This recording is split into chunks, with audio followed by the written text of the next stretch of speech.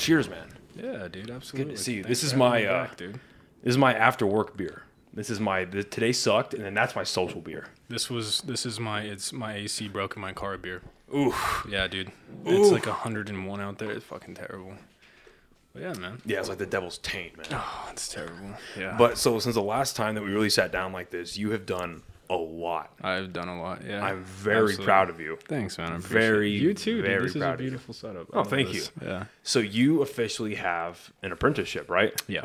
And how long have you been doing that for? A year and a half now. Jesus Christ. So where are you working out of? I'm at Serpent Street Tattoo. It's in like the Taylor Ranch area. That's awesome. And so how long is the average apprenticeship until you're like a full-fledged like tattoo artist? Is that relative? So it's usually it's really proprietary to each mentor, but typically a pretty standard one, if you're lucky, if you have a really good one, 2 years. So that first year you're working on art, pretty much design, placement of like color, black, usage of certain black, and then like hand techniques and whatnot.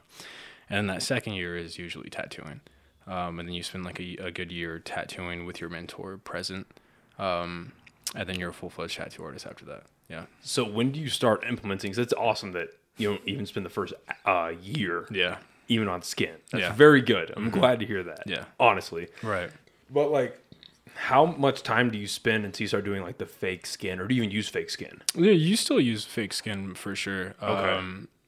Like I said, pretty much like that year, you go through, because there's so much that goes into like, you know, what makes a pretty good tattoo artist isn't just like, oh, here's a machine. Anyone can tattoo, but it's like down to design. It's about to like body placement, how to fit certain things with other pre-existing tattoos, stuff like that, like flow.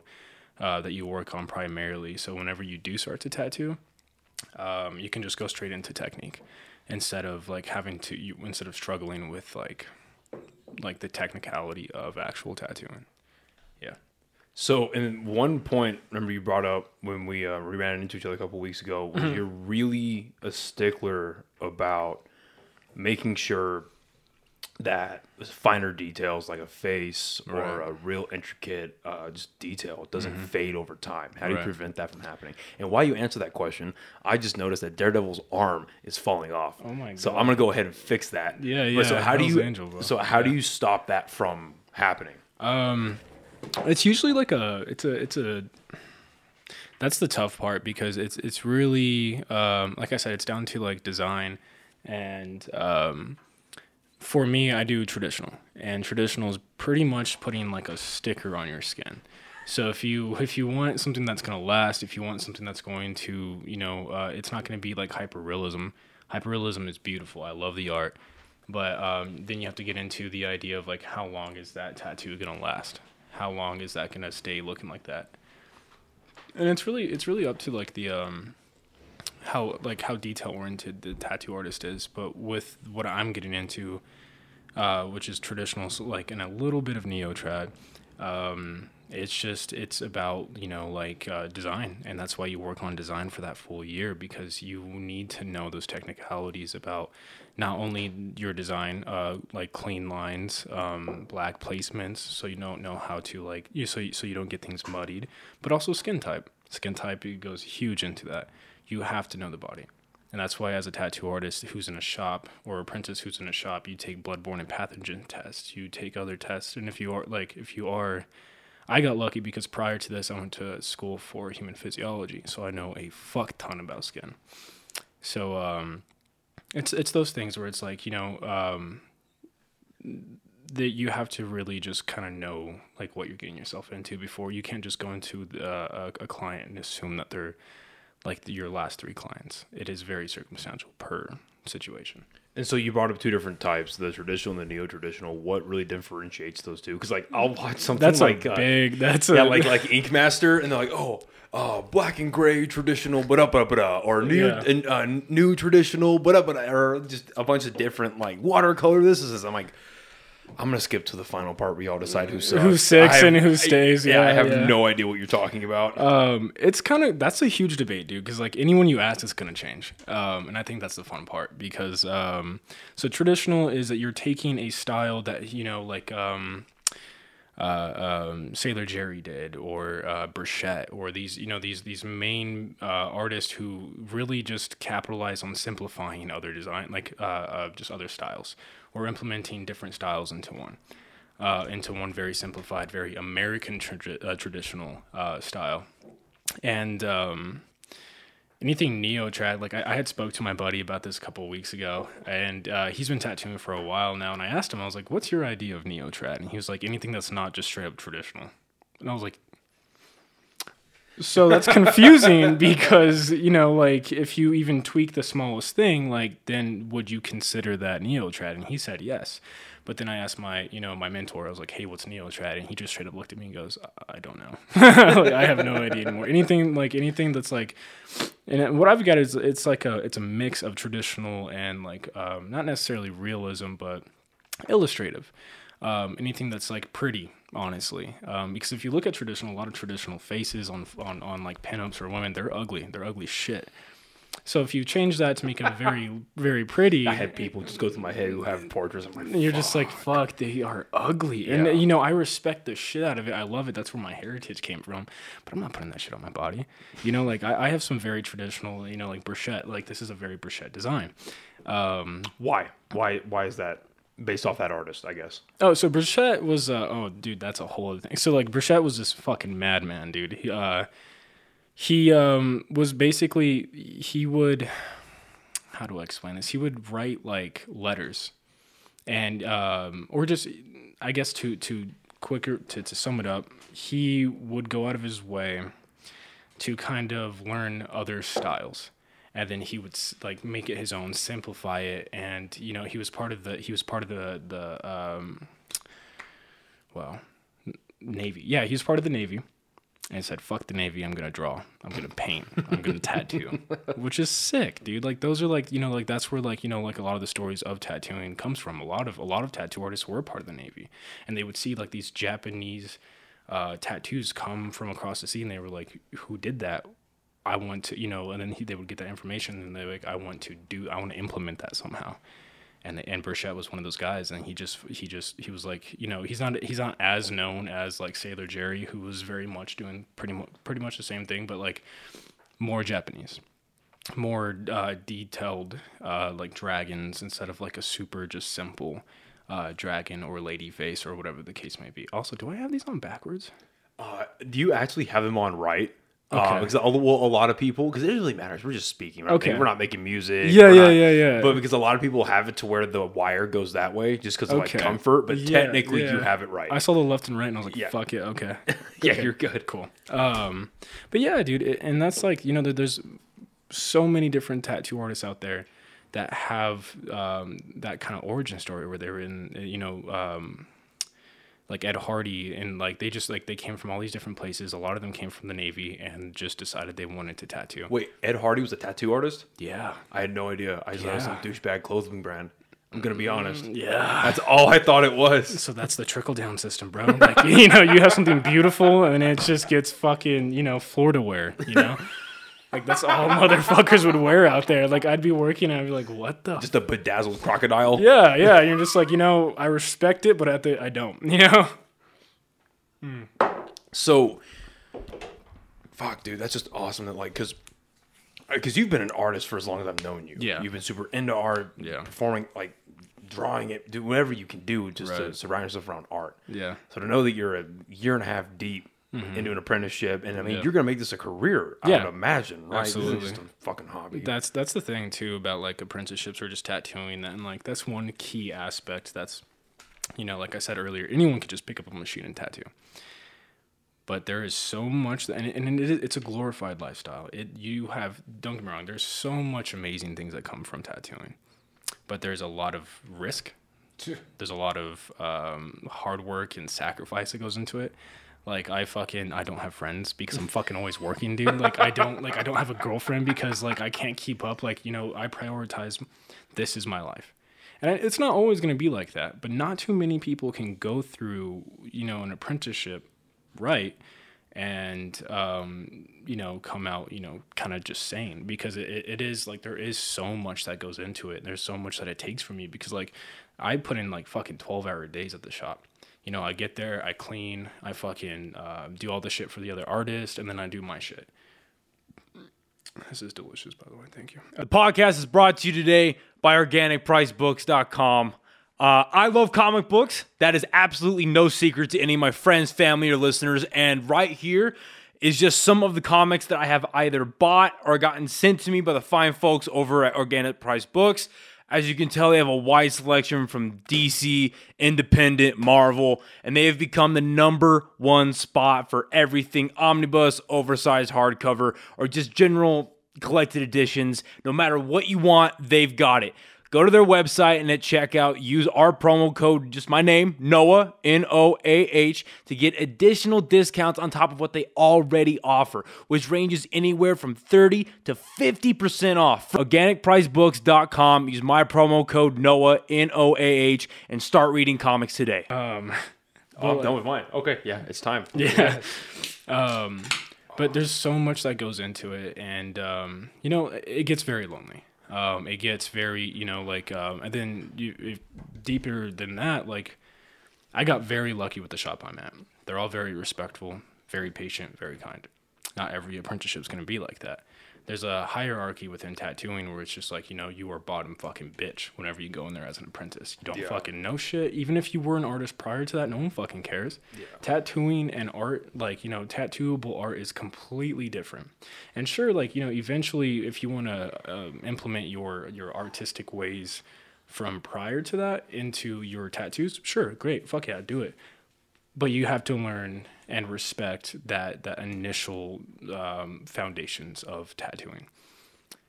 And that's like, you know, like not everyone can do that. Not everyone, you know, like, you know, it's very hard because like some days you make a lot of money, some days you don't fucking make shit. And so like, you know, I worked, I had a part-time job. And then at the time, like last time I saw you, it was school, part-time job, and then tattoo shop. So it was fucking nonstop for me, dude. I had like no days off. Fuck, I still have no days off. But I make sure that like I have a day now because I've been in this long enough that I can just relax. And that's like, you know, like that's a year and a half in. So that first year, like there's so much that goes into it that, you know, it's a glorified, you see, like I see these fucking TikToks where people are like, I think I might become a tattoo artist. Or like, you know, I see these people on Facebook or Instagram, they're like, yeah, I just bought my machine, like my tattoo gun. I'm like, okay, machine, but you know, fuck it, who cares? But it's like those things, it's like, and you know, if you're a scratcher, and that's like a term that like, you know, you fucking tattoo outside your house, you have no prior knowledge, that's what, you know, scratchers. And if you're a scratcher and you make it to the fucking big league tattooing, dude, fucking kudos. That shit's tight. Like, that is madman shit. But that is a very, very small population. That's a minute dude, fucking amount of people. I know fucking very minuscule amounts of people that have done that. Like, that's the equivalent of, because I don't know if you've heard this story, and I just heard this story because Dave Chappelle, he put up his acceptance speech on Netflix because he had the Duke Ellington School of Arts. Right. They dedicated his or the Performing Arts Center to him.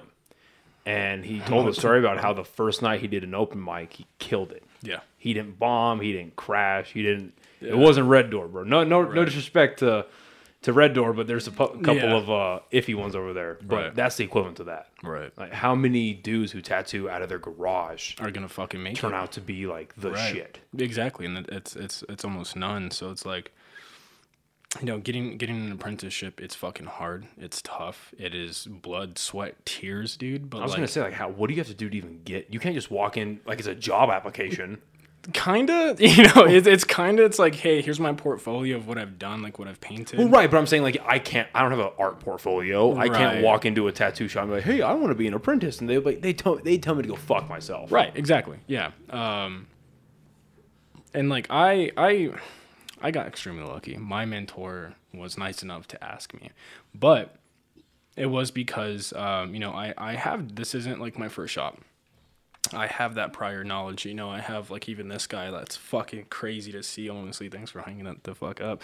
Yeah, it's dude, you know, I love that. I love looking at that. And it's crazy because it's like I would do it completely differently now that I'm in a different shop. Now that I'm learning shit. And, you know, and like it's really up to that artist. It's timing. It's how you fit within the shop. It's like your respect for the shop, the respect for art, how much you get fucking tattooed. If you have no tattoos and you're walking around like, hey, can I get an apprenticeship? Like, you're not going to fucking get it, because the best way to get into an apprenticeship, fucking get tattooed. I would never get a tattoo from someone who's never gotten tattoos or has very little tattoos. I would never do that. But you see even like a guy like me who only has like his arms, a piece on his leg, and a piece on his back, I'd be like, dude, you weren't ballsy enough to get your fucking skull tattooed. Yeah, dude. I'm not gonna let you know, like, you don't have a fucking black arm, dog. Like, Yeah. what's going on? But it's exactly that, dude. It's you know, it's rough and it's tiresome. So the people that do, you know, like there was a kid a couple months back that had came into our shop, and like I was cleaning up. It was the end of the night, and he came in with his little art portfolio, and I was like, oh, God bless. I'm gonna have to say fucking no to this kid, but like, you know, I want to hear his spiel. So if there's anything that I can help him with, I can.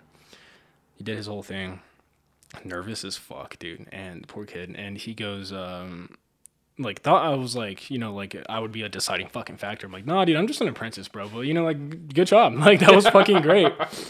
And you know, like it's like, you know, that persistence. I loved that he, you know, since he was persistent, since he had enough fucking balls to go into a shop, that he had said that he'd never gotten tattooed at, but he would see our Instagram posts, that he wanted to give it a try. And it's that mentality that's going to get you an apprenticeship. It's going in, taking a risk, because that's all tattoo is, dude. Like, it's fucking risk taking. You'll never know, like, you know, if you just decide, like, oh, I'll never get that, fuck yeah, you're never going to get that. But if you go in with that balls, like, even if I don't get it, now they know me. Now they know my face. Well, and that's with any kind of art in general. If you Right. take away the inherent risk of you are putting something on someone's body that will be there forever unless they have about 5 to 10 G's to throw away. Right. Right? Yeah. So save for that. You are doing something that, yes, you can go to school for it, but there's no paved path to Yeah. get to this. And that's in whether you're doing fucking music, tattooing, stand-up comedy, Fucking any kind of hairstyling, art. like, yeah, any of that. Well, I mean, they can go to their School. little hairdresser school and go to the Right, Great but Clips it's and be the fine, same but- shit though. That it's like, dude, like if you want to be a good one, you. But exactly, if you want to be great, and I was having this conversation with a couple of the guys that are in the band. I don't know if you've heard of them. They're called the Sons of Harvard. No. Yeah, they're a local band, but they're kind of coming up. And one thing that the singer, he's obviously super fucking passionate about what he's doing. And he's like, yeah, we always have to work hard because, you know, first of all, we love it, but also the more time we put in, there's always going to be like that edge that we get because we're putting that much time. And then there's always someone on your ass. Right. There's always some, not to make it like an evil competition, but like there's always someone waiting for the opportunity that you're waiting for. There always Always. is. And tattooing is 10 times. Dude. Oh, I couldn't even fucking imagine. Dude, like, again, and like that's the crazy part is that, like, you know, like I remember when I first got into this, I was like, I'm gonna be one of the greats. I'm gonna be fucking sick, dude. Like, you know, and then like it just humbled the fuck out of me because it's just like everyone and their mom is tattooing. Everyone has a different style. Everyone, you know, and it's up to your fucking hard work, your dedication. I don't give a fuck about being a great. I just want to tattoo. And it's that mentality change that through just like I want to tattoo, I want to do this shit for fucking life. That who knows, I might be a fucking great, but like who fucking cares? I just want to do this shit for the rest of my life. And the difference between like, you know, like what I do, and this isn't saying like everyone should do this for sure. But it's up to them. Like I paint and I draw every single fucking day. Even if I'm at the shop, if I'm not at the shop, you know, I wake up, I have a routine about it. I wake up, I have my fucking coffee, I water my garden, and then I fucking paint. You're so zen, dude. I'm fucking zen, dude. It's fucking nice. Yeah, a year and a half later, dude, I'm just like, fuck yeah, I'm still stressed, but I'm gonna water my garden. But it's definitely that, dude. And because of that, like I've had a 180 with my art. My technical understanding with traditional has gotten so much more in depth because of how much effort I put in.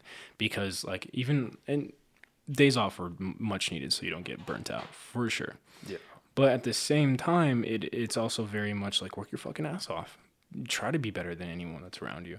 But like that's the huge part that like I've had an issue with is I work my ass off, but I also keep my ego fucking out of it. No one's better than me, and I'm not better than anybody.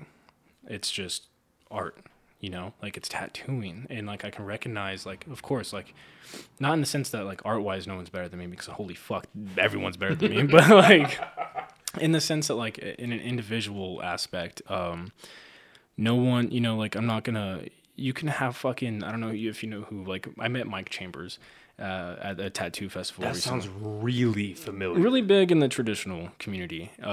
Excellent man.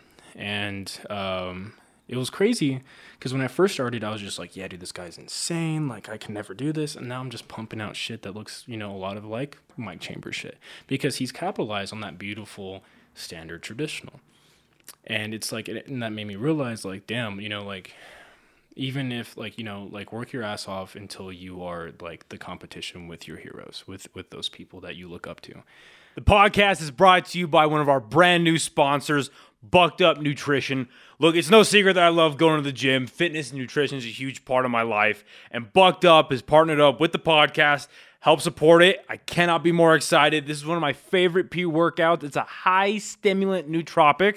I'm hitting PRs today, so I cannot wait to use this. The Banff Black by Bucked Up Nutrition. They've also got, as you can see, some awesome clothing here. With my t-shirts, I personally prefer the short logo here. Use our promo code at checkout, OKPod20, to get 20% off of awesome clothes, supplements, all their products here to include their stacks.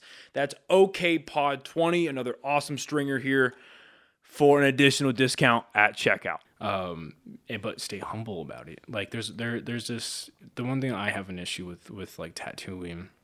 And I'm not going to go in here and say, like, oh, I'm going to change the tattoo game because it's fucking, that's, fuck that. Like, there's things that you can do individually at your shop that you can change the tattoo game. Being respectful, taking the misogynistic aspects out of traditional, because traditional did have a lot of misogyny in it. Not being a fucking dickhead. Oh, we'll dig into that a little bit. Where do you find that came from? Or like, well, what is it and why did it be so prevalent, I guess? So, like, I don't know. Was like the pinup style? Was that why? Not necessarily. It's just the attitude. Like like, I'm a fucking tattoo artist. I can do whatever the fuck I want. Fuck women. Like, degrade. And it's like, dude, like, that's such a shitty mindset to live in. Regardless. Well, is it the tough guys have tattoos? The masculine men have tattoos. It's just kind of like a tattoo mentality, especially within traditional. Like, how much have you seen that today? Do you see that today? Still, absolutely. You have people, and like not as much as I'm sure as the fucking 50s and shit. I'm fucking sure because even as an entirety, I mean, kinda because like Roe versus Wade and shit. Like we've gotten better with how we treat women. And the reason I just pinpoint that is up until maybe it's so fresh, but like maybe.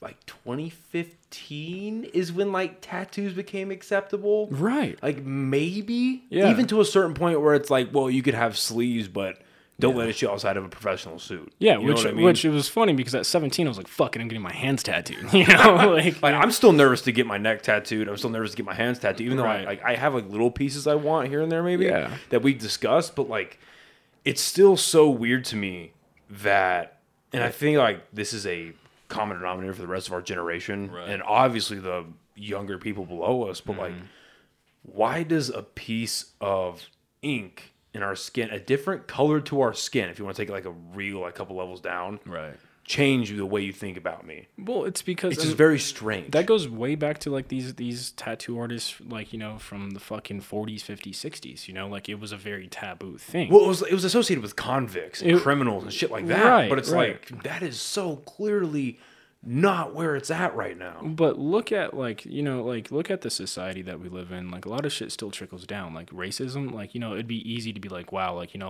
our fucking great, like our grandparents were fucking dumb. We need to change that. But you still have people that are still very much in that ignorant mindset that think it's okay to be fucking racist. It's not as crazy as racism, but like it's that same kind of mindset. No, I get what you're saying. It's a trickle down thing where it's like through the generations, like you're going to have these people that think that, just because you have tattoos, you're lesser. Well, it's a tribalism thing. If you really want to break it down to like racism, because even if we lived in a world where, like, let's say, for argument's sake, in a professional setting, there is no racism. Yeah. Right. For argument's sake, in the professional world, whenever you're 9 to 5, or whatever you do to make money, there is no racism. Okay. But when it becomes life or death, tribalism will kick in quick. And you're only going to protect or at least stand behind those that are of your tribe. Yeah. And then whenever like you have these old heads that are like, well, I don't have tattoos. Tattoos are for the criminals, for the degenerates, whatever. That's all that is. They are the other. It's exactly, and like I said, it's very much that generational thing, and like that generation's still very much alive, and those people produce kids that thought exactly the fucking same thing, dude. And like I go to fucking Hobby Lobby to buy my paintbrushes and shit. I know their security guard by fucking name now because they have him follow me every single time I go in there. And you're like, dude, and it's just like, I know what I look like, but like I'm probably the most fucking wholesome person in this bitch right now. You're just a like, dude. Dude, I drink my tea, I hang out with my dog, and I fucking garden, bro. Like I don't fucking do anything much more than that, dude. Like that's it. I play my fucking video games. I very solo dolo, dude, and like and they wouldn't know that because they just see like, oh, this man looks like he's he would still. Or what's crazy to me about the stereotype behind that bad people bad people get tattoos is at the end of the day, tattoos are artistic expression, right? And I understand that marking yourself as far as like the gang membership and gang affiliation, that's like a dedication thing. It's like, how real are you about this? You're gonna make that mark on you, so you don't have to tell like whatever rival gang members what like the type of person you are. Obviously I'm not about that life. This is all third hand information, by the way. Dude, fucking I'm not documentaries to watch. Yeah, exactly. I'm not that dude, but like I understand that part of it.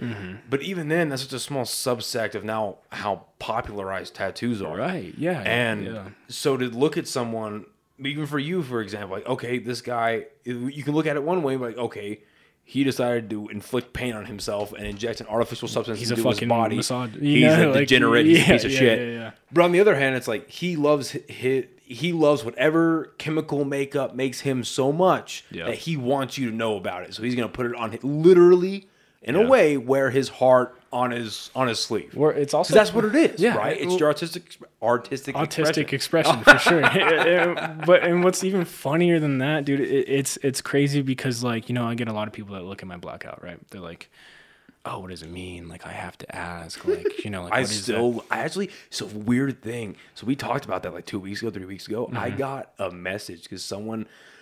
God bless this person for doing it because you need to find a better way to spend your time, dog. Right. But like this person decided to go through the backlogs of this podcast and they heard your fucking story. Beautiful. About the dude at Hobby Lobby. That was just like, do you hate white people? Yes. Yeah. Yes. Dude, and they were like, did that really happen? I'm like, I promise you it happened. It sucked. He would not lie to me. Dude, it was just like, dude, it wasn't something I wanted to be in, but like, it's so funny, dude, because it's like, it's not that fucking deep, my boy. Like, I had a shit tattoo. I had a shit fucking sleeve, and I was just like, you know what? So black it out. You posted about that like 4 days ago, right? Yeah. So what?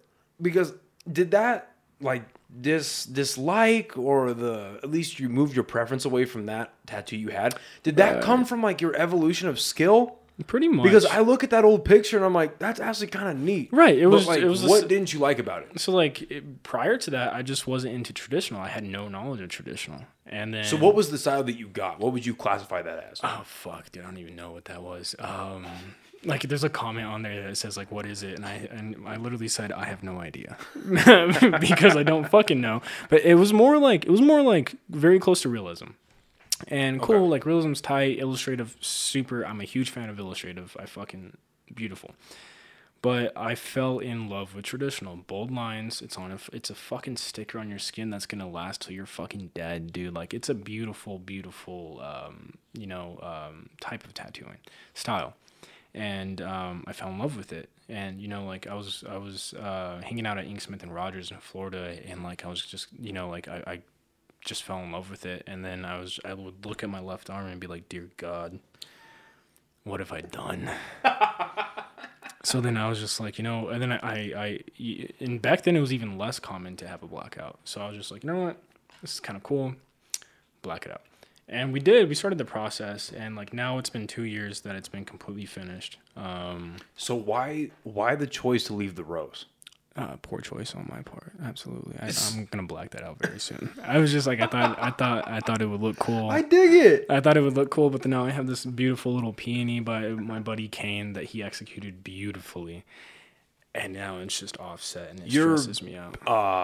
God, I forget what it's called. I should know. King's Bailiff. The King's Bailiff. Yeah, That's my The- boy Tony. The placement of that is fantastic, Dude, and that's what I was talking about. Like, it's that dedication and time to understand like what would go there, and what would go there. It's tastefully. perfect. It's perfect. Like, Yeah. It makes no sense in conjunction with everything else. Right. But as an image, it looks Fucking cool, perfect. right? I Yeah. gotta say though, her and I, because we're fucking masochists, I guess. We only rewatched the second chapter on Netflix of What?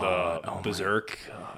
Because like I just gotten done reading like the hardbacks, reading Yeah. I think the sixth one, and I was like, hey, I'm just on a Berserk kick right now. Do you want to watch the second one and just watch the insanity happen? And she's like, yeah, let's do that. So we sat down and we watched it. Trauma. And like because like the first time I watched that was during the pandemic. Right. So I had no idea what Berserk was. Like I had just finished Dark Souls 3. Okay. Yeah. Oh, I'm new to this. Really? Oh yeah, I only found out about Berserk from the pandemic, dude. Because of her. Dog. Oh, I know. Yeah, I've been rewatching the third one for like a good couple years now, and like that, you want to talk about masochist, dude, motherfucker? Yeah. That third one hurts. So Yeah. because I just finished Dark Souls 3, and I remember watching all three of those movies. The Golden Arc. The Golden Arc. I'm like, oh my god, that was horrifying. That was a fucking lot. Yeah, dude. That was like emotionally The traumatizing. first two movies are just like sick night shit, and the third one you're just like, oh my god. But now, whenever I watch the second one, except for like the obvious parts, I can't find myself not laughing for some reason. Right. Like especially when like the gods come down and the big fat guy's just like, yeah, I just laugh my ass right, off. because it's kind of terrifying, and then it's also kind of like okay, ridiculous. It's absolutely. so insane. And like that's why like like I also have like the brand of sacrifice behind my ear, and like it's so funny because I never thought I'd be the type of guy to get like weeb fucking tattoos, and here I am, just the biggest weeb now. But it's cool because like like I liked both sides of it. Obviously not the obvious parts that Griffith does, but like that idea and like that tied a lot into tattooing, which is why I fucking wanted to tattoo the King's Bailiff. Was he would stop at nothing to get what he wanted. Yeah. Nothing. Which is mind blowing considering like even if He you was didn't, fucking happy, dude. Like you should have been happy, bro. yeah, But- even if you didn't read the books, like Right. the story they set up is like he's kind of chilling. He's got like the greatest army. It's not very big. But he like, fucked the greatest king's army going daughter. I around. mean, that's which got weird, but at the Well, same time, but like he gets anything he wants, whoever he wants. he's a and good it's- little band. Yeah, and they're chilling. And his right hand man is like the coolest fucking guy ever, dude. Yeah. Yeah. So, no, it is the heel turn is shocking. Heavy. Yeah. Shocking. And- How do you feel about the way they're continuing it? Oh, I'm fucking horny about that. Are shit, you dude. sure though? Because listen, he, rest in peace, my boy. But at the same time, like he had an apprentice for a reason. His wife But made according to the apprentice, nothing is written down. right. But they have years and years and years of them shooting IDs off each other. Nothing's written down, but they still have notes. Like of generalized ideas. Right. And the way they ended it, like when he passed away, it didn't. There were so many plot holes left, and we didn't even, Well, because it was unintentional, which is Right. fair. death. Yeah, but Yeah. like him, like Griffith comes back. There's that part, and like I don't know if you got to that part in the manga. No, yet. I'm still on like book 7. There's a lot of weird shit that goes on that you never get an explanation for. So like even if they're continuing it, I don't think that it's going to be such a long continuation. I think they're just going to end things properly. I hope so. And I'd be happy with that. I'd be cool with Yeah. that. Like there's a lot of empty things going on there. So like I'm cool with it. Especially since we're getting a fucking new anime about it, dude. Oh, okay. So they're gonna make the anime too. Yeah, Okay. yeah, because they had that really shitty one that's on Amazon right now and it's fucking terrible. Oh, the CGI. Oh, dude, God. I tried watching it and I got like 12 episodes in. I was just Dog, like, better this is man than me. not- I went to this 2 episodes and was like, nah. I can't do this shit. Because I'm not as into anime or manga as you are, Right. So I can kind of let a few things slide. Nah, man. But like, even it just the biggest sin that it just silent committed choice, was yeah. it was boring. Yeah, it was fucking and Even like because I had to trudge through the fairy tale thing in the Berserk books. Yeah. But at least it was broken up by some good dialogue from Guts. Yeah. You're still in the mystery about Casca, and then there's Right. just some fucking violence going on. Always. So that kind of kept it going, and just those books read quick. fucking easy. Quick. Yeah. But yeah, just the biggest sin that thing committed was it was boring. Yeah. Exceedingly boring. Yeah, dude. But I'm excited for them to finish it at least. And the manga's, you know, like it's beautiful. It's fun. It's easy to read. And like, you know, I clutched so hard onto Berserk when I first found it because it's just like Guts. It's just he's a struggler. He just struggles. His life sucks. His life fucking sucks, His dude. life From point A to sucks. point B, you know, any usual anime is like, you know, the main character, their life was either good and then it went to shit, you know, or like, and then they make it better again. Or, Even Naruto became the Hokage, man. fucking bitch. Like, yeah, exactly. But like, Guts is out here fucking like, dude, every day is a new day to get fucked on by God. You know, like, and like and I thought I loved that because that really represents, you know, like kind of like what everyone's going through right now. It's just like every day is a new day to get fucked on, and there's always something new. But like, he still goes. He doesn't fucking quit. He doesn't kill himself. He's going. He's, you know, he realizes, fuck, this life is heavy. It sucks. The love of my life is gone mentally. My best friend betrayed me. Everyone that I seem to have an encounter with dies. You know, like, it's just heavy shit from point A to point B. He is the struggler, but he keeps fucking going. And what's crazy to me, because that sounds like such a tired and very like worn out Yeah. story arc or like Right. trope of the guy who just keeps getting screwed over, but he keeps going at it. Right. But that's my one worry about them continuing it without the original creator is they did it so where do we get, even at the, I feel like, is what I've heard is the fairy tale stuff is the lowest point. Yeah. And even then it doesn't get completely uninteresting. Yeah, because you have like a lot of like even at the boring parts. Go bring the little closer. Even at the boring parts, you have very interesting lore that's going on around that, and just like you said, the dialogue within that you're just like, okay, I'm gonna pinpoint that because it's probably gonna come into play at another point. Right. So they do he did a beautiful job doing that, but that's why like I really don't think they're gonna continue it for crazy long because like there's not like just tie up the shit that needs to be tied up. And it's fucking beautiful. I mean, that's a long ass story, but then it's fucking great. You have so much, and if you want to make an anime out of that, that is One Piece type shit. Like, you have so much to go on. You have so much to go off of, different branches off of, and like, you know, I really hope they just like cap it off when they tie up their shit. So funny you bring up One Piece. Why is it that for whatever reason, Yeah. whether it's American or Japanese, why can't they do a live action adaptation of an anime or a manga? Why does it always fail? I mean, look at the everything, and you know, like, what got me into anime was the unrealistic aspect. And so when you try to mix realistic with unrealistic, it doesn't go well. Especially fucking Netflix is doing it. Like, you know, don't get me wrong, Netflix has some cool shit. Not anymore. But like, I'm gonna be real. Right. Outside of Stranger Things, they're what falling the fuck original off. content? That's why they're losing 2 million subscribers plus every quarter. Right, Is absolutely. they suck dick, and even the new Russo brothers movie apparently wasn't that good. Yeah. You're telling me that the dudes who put out Avengers: Infinity War and Endgame couldn't make a good Netflix movie? Yeah, and it's going obsolete for sure, dude. It's just that same thing. They're fucking Death Note. Terrible. Oh, I couldn't finish it. Had fucking William Dafoe, one of the man Yeah. that like, dude, like I would kill to meet that man. Yeah. Terrible fucking movie. And it's because like it's the lack of respect for actual material. And I feel like, and like I said, like when you try to pull off like the unrealistic with the realistic, it just doesn't translate well. I mean, Luffy in One Piece, the motherfucker stretches like crazy. Like I can't imagine like what that would look like in a live action and make it Apparently, look it good. would look like John Krasinski in Multiverse of Madness. That's what it looks like. God, dude. Yeah, getting butchered and long, Yeah. dude. You know? Like I don't. But I just don't understand like how you bring up Death Note, and I'm reading Death Note right now. I'm not very far into it, I wasn't really too much of a fan. but it's okay so far. I like It's a slow pace. It's fun. I like the first couple of chapters, but even because like I got the that first volume of the Black Collection, Okay. so I'm Yeah. about 3/4 of the way through that, and me and her were actually talking about it, and I was like, this is getting really repetitive. It's they almost catch him, but then something happens. And they almost, and then something happens.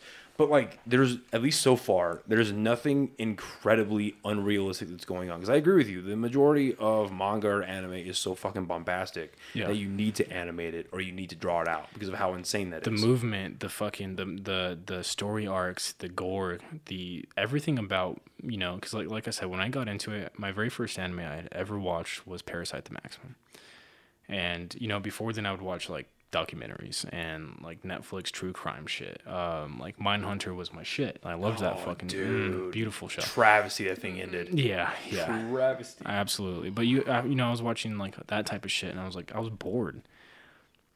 Especially when I'm painting for 10 plus hours at a time, like, you know, 5+ hours, whatever. I need something to keep my attention. And I watched Parasite the Maximum, and I was just like, oh my god, okay, so there's fucking decapitations, there's a crazy storyline, like it's the character progression. It was fun. It was unrealistic. It was something that I was like I couldn't get enough of. So like, and I think it's just a money fucking grab when like you have companies like Netflix that are just like, we're gonna make a live action out of this, and it's like, just make a fucking animated movie or some shit, dude. I don't know, like, dude. Because specifically with Death Note, too, I'm sure you heard about this, the Duffer Brothers are making a fucking series about it. Like, when they're done with Stranger Things, which is crazy to me because they're still doing one more season. So, and we're not getting it until 2024, which means realistically we're not getting Death Note until 2026, right? So, 4 years from now. Yeah. Okay, fine. Cool. Why? Like, why would they? Because the way I see it is, why would they go from what's, as long as they stick to landing, well, I haven't finished season 4 yet, but as long as they stick to landing in season 5, they will have one of the greatest TV shows. It'll be up there with Breaking Bad, like in The Sopranos, balance, and baby. The Need Wire. Something terrible to equalize something great. Apparently, because how are they going to make one of the greatest shows, period? Yeah, and then churn out trash? Like, I would love to know. I guess we'll find out. It's a big fucking risk, like, dude. What made them sign up for it? Hats off for them to be like, you know, like, tight. We're gonna do something kind of like, you know, everything else prior to this has failed. I'm still probably gonna watch it, you know, and like I'm curious. I'm definitely curious. It's like a morbid curiosity. It's like when you see a fucking dead something on the road, you're like, I kind of want to look at it. It's literally like that, and I kind of, you know, like I don't have high hopes for shit anymore. Like, you know, and like maybe this is just us growing the fuck up and just realizing that like our childhood shit's just, it's whatever. It's just cool to see now. I get legitimate. We were talking about this, we kind of referenced it a little earlier. I get legitimately sad when I see Doctor Strange gameplay footage terrible. Of really. I fucking hated that shit. So I'll finish my statement, then we'll get into that. Okay. I get legitimately sad when I see like old footage of like Black Ops 2 zombies, Black Ops 1. It's last time I was happy, brother. Yeah. It's like, fuck. Like, right.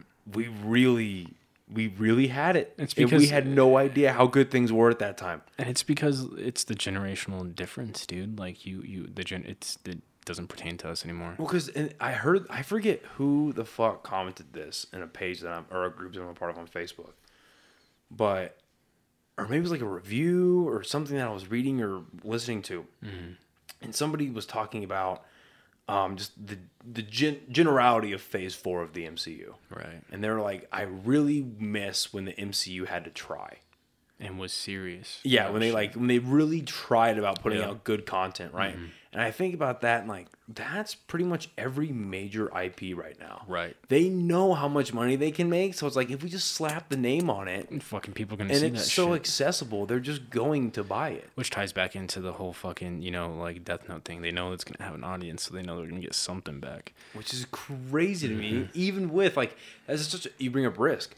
That's such a risk to take when you're losing millions of subscribers every quarter. Yeah. Like, it's not like, oh, in the last fiscal year, we lost 2 million. No, every quarter, bro. It's like... and it's growing. How much are you going to just beat that dead fucking horse, dude? Like, just put out the shit that you were putting out. Like, you know, Netflix did do a lot of cool shit. They put out that Stephen King movie, 19-something, that was fucking cool. I loved it. They have some anime that were great, like Bastard. It's pretty much just hentai, but it's fucking cool. It's a lot, dude, but it's fucking fun. But it's literally, it ties back into like putting a name on it. Yeah. How much money are we gonna get out of this? No, it's sad, and like God, we were flipping through Netflix trying to find something to watch, and like it's crazy because it's like okay, it's good to see that Netflix is giving creators opportunities, and like that seems to be the place. Like if you have an idea that is worth at least $1 million, they're just capitalizing on Love, Death, and Robots at this point. Like that's the main thing that's the only reason why I have that bitch. We just started watching that, and it is second season's fucking trash. It But is first and third, dude. Beautiful. Yeah, it's crazy how well made that is. Like the last one we were very early in it, but the last one we watched was the one where they have like the kaiju's fighting, and they have like the mind connection into the kaiju's, but then the twist at the end was the kaiju was the one having the mind You're control. on the first fucking episode. No, that's like episode 4 of the first season. No, that's like the first episode. No, the first episode. That's Sonny's revenge. Yeah, the first episode is, well, to be fair, apparently they changed the lineup on Netflix. Probably. I looked that up. Honestly, I haven't seen it since it fucking came out. They changed the lineup. The lineup on Netflix is different than the lineup on Wikipedia. Okay. So yeah. It's like 4 episodes into it, and it's honestly crazy how well fucking sick, dude. that Like animation came out. they executed it fucking sick, and I think like that's the shit that they just need to stick to, capitalize on that. And like their third season was exactly that. They capitalized on the stories that people like loved. And they brought it back for a second time. I was like, fuck, I want more. I fucking want more. And it's like they don't produce enough of that anymore because they used to. Well, because it's weird. Like I love the fact that one of the biggest streaming services that we have is open to giving like new creators opportunities to make these low budget movies, low budget TV shows. Because if you flip through this shit, more than half of it by far is a Netflix original, which is great. Good job. But on the other hand, it's how much of it do you put out until it's oversaturation? Right. Yeah. And because like we find ourselves just watching the same thing over and over and over again because we just trust it. We don't want to because like time, time is so precious, especially today. Right. We don't want to waste our time. Like we've been going to the movies, man. We try to go once a week, and we've been going to the movies, and up until recently, just watching fucking doozies, man. Like we went and we watched Men.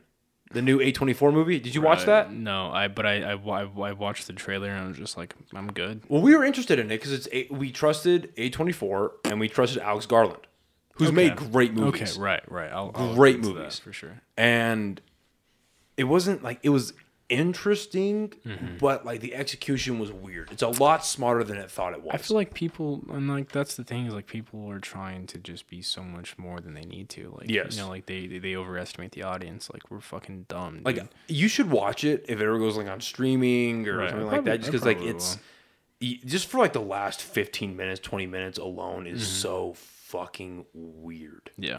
Like I don't want to spoil it, but it's so fucking I'll probably weird. Like, did you watch Annihilation? No. With Natalie Portman? No. That's a great one. That's a legitimate. And the book is great too. Okay. I've yet to finish the trilogy, but like that whole book, the first book is really good. Basically, they go to a place where they're like these scientists. They get sent to an area where this thing showed up, and it's altering the environment by its energy. It's very esoteric, like a Lovecraftian kind of thing, which I'm here for. Yeah, absolutely. And it it's altering the universe, or like the environment around it. It's like you have like this thing where it's a bear mixed with a crocodile attacks them. Tight. It's neat, but like the last like there's no real like action sequences. There's a little bit here and there, but like the last action sequence is about 20 minutes long, and there's no dialogue. Tight. It's Natalie Portman fighting like cosmic energy. Sick. It's legit, and it's something. And so the ending of Men is on that weird level, but it's totally different. Okay. But like the movie itself, again, like it was a lot. It thought it was way smarter than it really was. Right. And then we turned around and we watched the new Cronenberg movie, Crimes of the Future. Yeah. Dog shit. Did you watch that? I watched that. Dog shit. Dog shit. Dude, shit. Absolutely. But like I look at these like fucking critics and these like film festivals, 67% on fucking Rotten Tomatoes. Suck my dick, dude. Yeah, it's like why? Absolutely. Yeah, right. It was so like it was boring. Again, boring. I'm okay with slow burn. I'm okay with dialogue. Right. Yeah, but boring. Yeah, and nothing happened. It's because everyone's riding that same wave. That I don't know what movie started it, but there's probably a movie that like someone reacted great to, and it's probably a Kubrick movie. Yeah, it was probably 2001. And if you had to like make a quick assumption, probably 2001. Yeah, and they've been fucking riding that wave since, bro. And like that's the whole thing is try something new, try something better. You know, like the fact that we're even getting a new Avatar. Don't. What are you doing? What are you doing, bro? I forgot all about that. I'm all for the forgot fucking blue all people, but at about the that. same time, it's just like leave it alone. Like it was that cool for the Avatar time. sequel's been in development for the better part of 10 The years. man has so many lined up, and I'm like, why? Like I'm not 7. even. I'm gonna die before I even see the last one, dude. So I can give a Well, fuck. you know what's funny to me though is no matter what they do with that franchise, it's Disney winning every time because Yeah. Disney owns Avatar now. The fucking monopoly, bro. Right. It's Fucking- funny when they bought Fox and they did that merger. Yeah. They tried to buy Fox Sports because they were like, well, fuck the news media, but we want Fox Sports Which under the Disney banner. Yeah. And they got taken to court, and the court, like the Supreme Court of fucking whatever, Yeah. they ruled that because at that point Disney had owned so much. If they buy Fox Sports, it is now an illegal monopoly because of how much like Disney cannot buy any more properties anymore. Just buy Spider-Man and call it a day, dude. They can't. They legally can't, which is insane to me. So yeah, that like the Cronenberg movie sucked. We thought Doctor Strange was fine. I thought the Illuminati sequence was horrible. Dude, that entire movie was just fucking like. Don't get me wrong. I love me some Evil Dead. Evil Dead, even the remake, fucking beautiful. Oh, that remake was legit. Give me more of that. It was but like at the legit. same time, it's just like I feel like that entire movie was because like I'm a huge horror like you know like I love it. I love that genre. It's just a major callback to hit all of his fucking prior movies. Fuck, dude. Even the scene where Doctor Strange is walking down the street, like, dude, that gave me such Spider-Man 3 vibes when fucking Peter Parker's doing his stupid little dance and shit. Like, it was cool, but at the same time, it's just like it wasn't Doctor fucking Strange. It was Doctor Strange and Friends. It was fucking Boba Fett. Like, you know, Boba Fett. And I was just like, cool. Like, you know, we're gonna see a show about Boba Fett. But it was like fucking. He was pulling a goddamn Dom. Like, this is family. Like, I'm building a family. And then it's just like, dude, fuck out of here with that shit. We never even got to see him really fight too much. It was Boba Fett and Friends, and then fucking Mando came in and stole the fucking show. And you see, I just heard about the Mandalorian stuff. I never even finished Boba Fett. Because it wasn't enticing, bro. It was, and it's very much like that. I feel like we're in this part, like fuck if like whatever they're doing with Phase 4. I don't fucking know, because it just seems like a lot of individual shit. Like fuck, dude. Like Thor. I actually loved Thor. Thor was fucking great. And yeah, not a fan. But it was funny because like you know Eternals, right? They talk about like anything that was godlike aspect like came from these Eternals. It was like, you know, the humans came like, you know, got their ideas of like a god through what the Eternals were doing. And then you have fucking Thor, which is like every god is fucking real. So it's like, Right. So it's like, what are you guys fucking doing here? Well, that's a problem because if you look at Phase 1 through 3, Right. what made it so great, apart from like the creators themselves and the actors and so on and so forth, it was Kevin Feige had so much creative control. Yeah. Like, he has so much, well, not even creative control, but he had a lot of quality assurance going on. Yeah. Like he had his fingerprints over everything because he had 15 years of practice doing every other Marvel project. Right. Whether it was like the Fox stuff or the Sony stuff, his name, it's so weird rewatching stuff like the Spider-Man movies or watching the later X-Men movies or even stuff like Ghost Rider. His name is all over everything. all those movies because he was just practicing. Right. Yeah. So Phase 1 through 3, he is able to really figure out what's going on. That's why we only got like 2 or 3 movies a year, which is still insane when you think about it, that he's working on all of that. But now when you enter Phase 4, especially in a post-COVID world where they've got to pump all this shit out because they're making up for lost time. Right? Yeah. So they're pumping out all this content, and on top of that, they're driving a brand new car. Yeah. They have no idea what to do with Disney Plus. They have absolutely no idea. If you were to take, for instance, Hawkeye or Moon Knight, Yeah. there is a solid 3-hour movie in both of those shows. Just fucking give it to us. There's a beautiful 3-hour movie in both of those shows, but for whatever reason, they didn't have enough faith in it because they didn't know if they could make... Like, I feel like if they had opened Phase 4 with, like, let Black Widow happen, that was a fucking garbage fire, but, like, let that happen, but then right after Black Widow, Spider-Man. Yeah. If they had come out and pumped out Spider-Man, made their $1 billion before they even touched a Disney Plus, Right. they would have been like, all right, we need to reassess what we're doing with these properties because we can make money at the box office now. Well, and it's like, yes, because like absolutely, Hawkeye was probably one of the better ones, but Loki was done beautifully. But that needed 6 hours. Yeah, and I was okay with that because Yes. there was so much shit that you were able to dive into, and like Yes. some of it just didn't need to be happen. Like you know, like Hawkeye was cool, but there's a lot of it that you're just like, I don't give a fuck about this. Yeah, there's a lot I felt like it was a lot of backtracking, and it was a lot of like, we didn't give Hawkeye his due in the first couple phases, so we're gonna make And up for that hinted here. at shit, so Right, here's like this Age of one- Ultron. For Right. all of its faults, it did a lot for Hawkeye. Which I love, dude. Age of Ultron's got to be one of my favorites. I prefer. Okay, I'm glad you said that because this is not an opinion I express very much. I prefer Age of Ultron over the first Avengers. Absolutely. If you watch the first Avengers, like, look, man, I remember being fucking 14 and watching that in the theaters. That was a great time. Right. But dude, if watching it now, I would not put that in the top 10 of the MCU. It is like the Yeah. first 20 minutes when they're like finding the scepter and all that is so bad. I know. It is so bad. know. And then look, I'm obviously biased towards the DC and the Zack Snyder stuff. I'm obviously biased. Come on, bro. We're on the same So, team like, when it comes to that shit. Yeah, Absolutely. yeah. So like any Joss Whedon product, I'm very quick to say go fuck fuck yourself. that shit. Yeah. Yeah. Except for Buffy the Vampire Slayer. That's one that I'm. I've seen bits and pieces of that. That was something I grew up with. So Yeah. it was just like tight. But like, yeah. other than that, get fucked. But my point is like, they don't know what they're doing with Disney Plus yet. Right. They're kind of throwing their sideshow products to that. And if I wish that, like, so for instance, did you watch Moon Knight? Yeah. Okay. I remember watching, because we would watch that every week. Yeah. When the 5th episode ended, when he was dead and it was in like the Great Plains of like whatever their version of the afterlife was, I forget what it's called.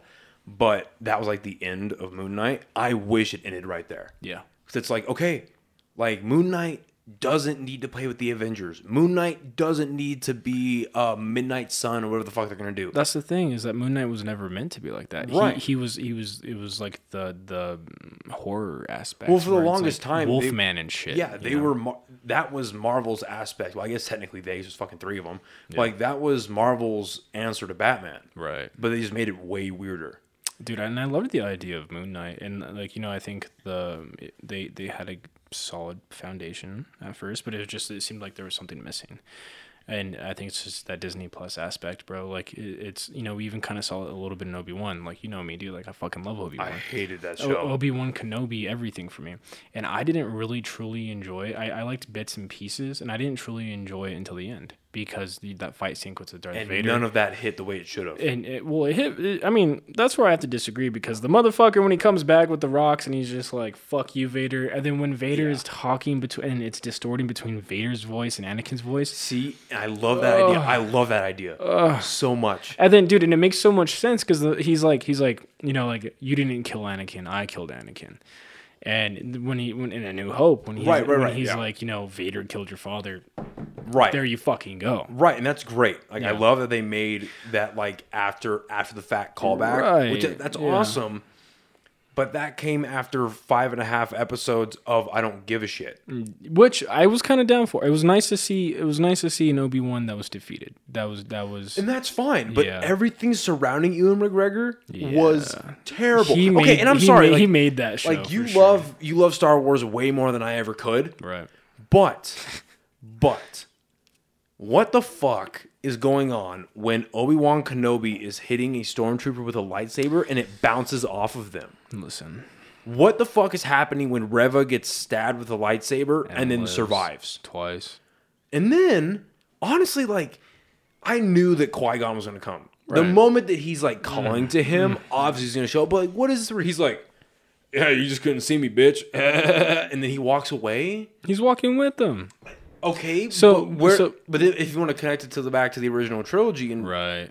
there is no Qui-Gon even mentioned. And I get that they made that before they even had the opportunity to like really think about Right, this. I understand yeah, that. yeah. But if we're going to those minute details, we're like, again, Vader killed your father. That's one line in a 2-hour movie. Right. So if you're going to show that much detail, like consistency. So like the whole lightsaber thing made me fucking giggle, bro, because that's Disney buying fucking Star Wars. Like, Star Wars has always been kind of like that kid-like shit for sure.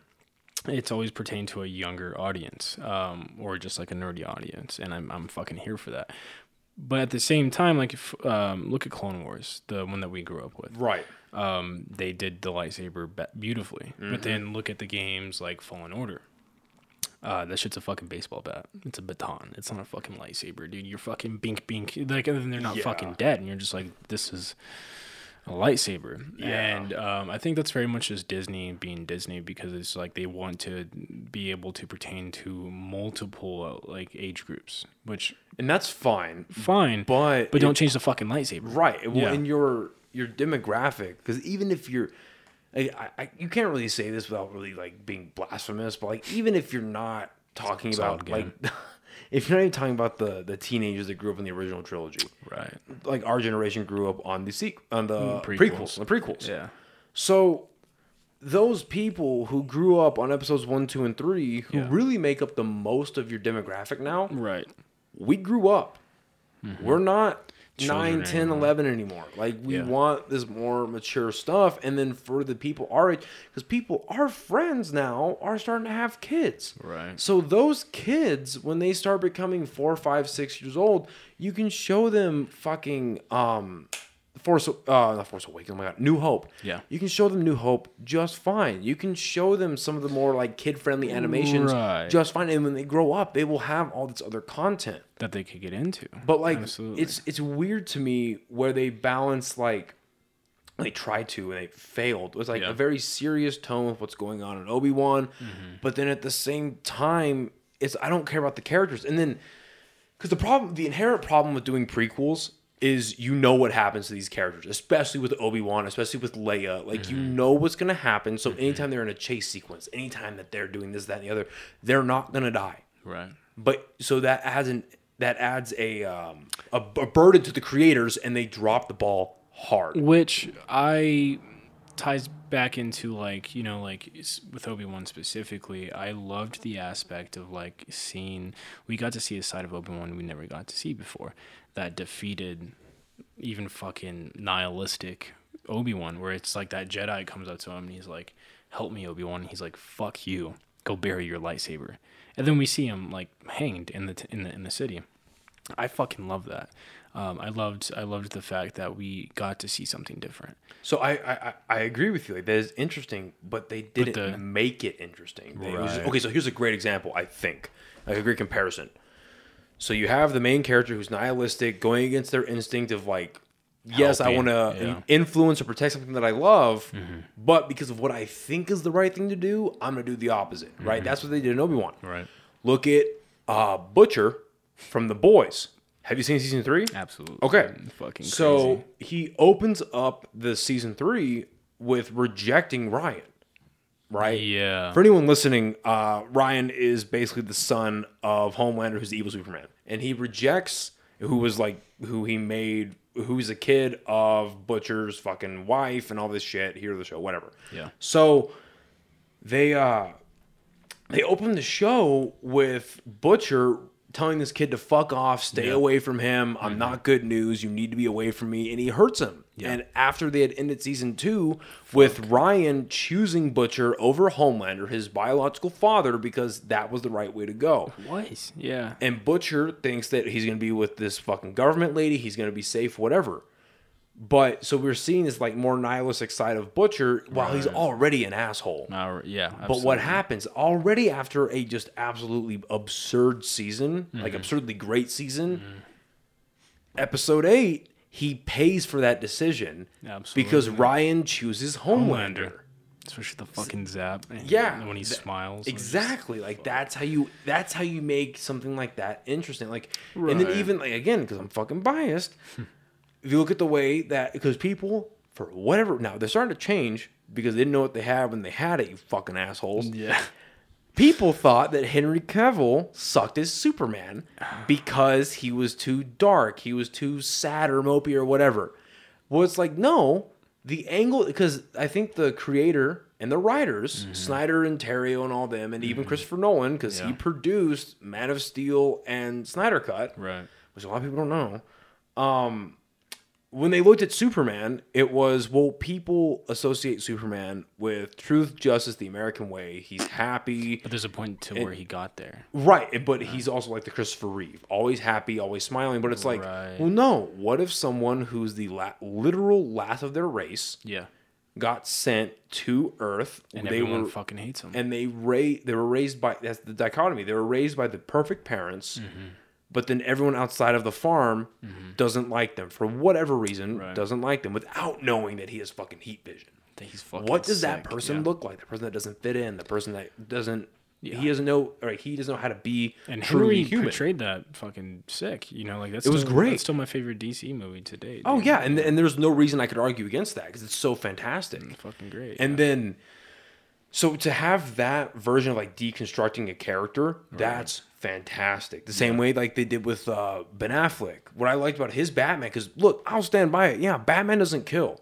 Yeah. Batman does not use guns. Batman does not kill. So if you change that, and he's using fucking Gatling guns on his on his Batmobile. Like I understand why people don't like that. Like as a face value, I understand that. But I was fucking here for it, dude. but my point of view was like, okay, but why is he doing that?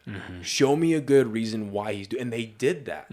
If it was just like, I was prepared to like hate that version of Batman if he had actually skewered Superman. Right. If he had actually like, followed through, killed Superman, moved on, then yeah, that's not Batman anymore. That's the Punisher. Yeah. Like exactly. that's not really that character. But no, he was Fucking redeemed from Ghost that. Rider. And then we have Then we have all of what should have came. But they tried to do that as a character study with Obi-Wan. And because everything surrounding Ewan McGregor was not great. And then if you look at their marketing, right? Their marketing for that movie was what? It was 50% Ewan McGregor, 50% Hayden Christensen. Where the fuck was Hayden Christensen? Right. He wasn't in that show. And then I remember I saw a behind the scenes photo where they had one stunt double of Darth Vader that would do the action and the one stunt double or stand-in of Darth Vader that would do the walking. So it's like, what the fuck is Hayden Christensen doing? And they got James Earl Jones to do the voice. Yeah. So they only got Hayden Christensen to do the one flashback to where they're training on a green screen. And he looks like he's 40. Yeah, he looks like, why not just do it from the third episode? Right. Bitch. And then he doesn't, and then they have the one scene, the climactic scene where it's the half helmet. That was, I mean, for me, dude. Like they abused Hayden Christensen for marketing. Yeah, and for me, dude, like that was like that scene where it's just like 50-50 and like you can hear Hayden Christensen's voice, like that was enough for me. But because it was like I'm such a huge episode 3 fan, dude, I'm such a huge Obi-Wan fan. Clone Wars, Star Wars Battlefront, I still play that bitch because I just like to play fucking so good. Just because I like to play Obi-Wan. And that's that thing, dude, it's just like, you know, I feel like it was just mainly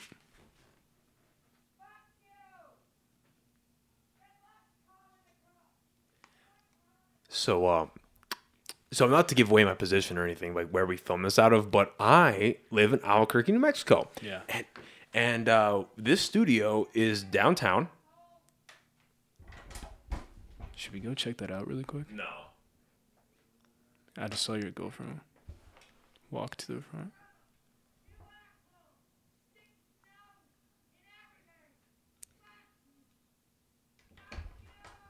So I live downtown, and on our previous episode with Aaron, we talked about the drug problem. And there are a lot of druggy homeless people, unfortunately, where I live. And every so often, there will be a cameo appearance either in the podcast or just, my life.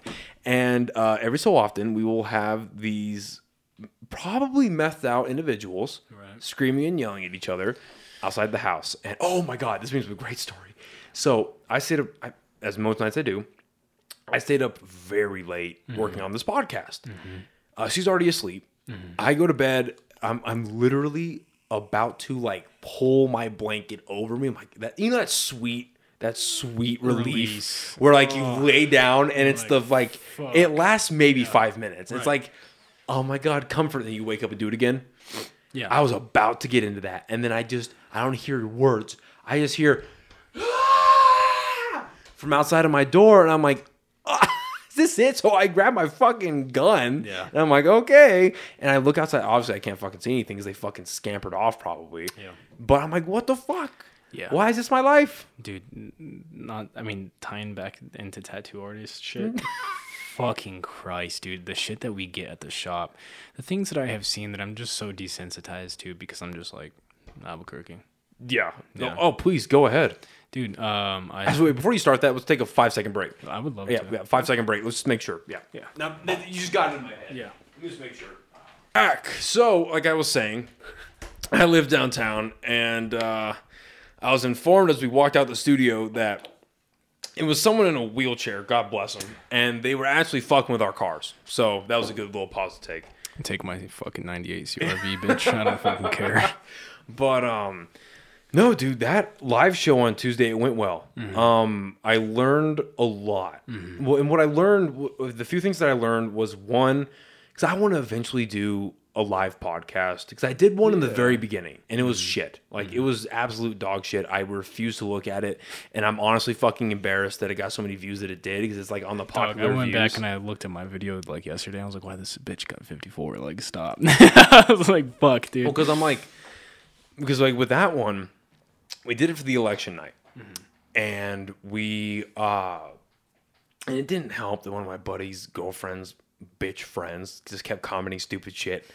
But we just had the camera be the laptop webcam, and like we were just talking. It was bullshit. Okay. It was honestly bullshit, but like it was cool seeing like, okay, they have this interface that they use, and they have like this whole like camera setup. Yeah. And then like the amount of internet that it takes to live stream properly, and then because like it was, fuck, we didn't get up and running until 8:15, and it was still 102 outside. Gross. And the weather, because again, Xfinity has a monopoly of internet here. Right.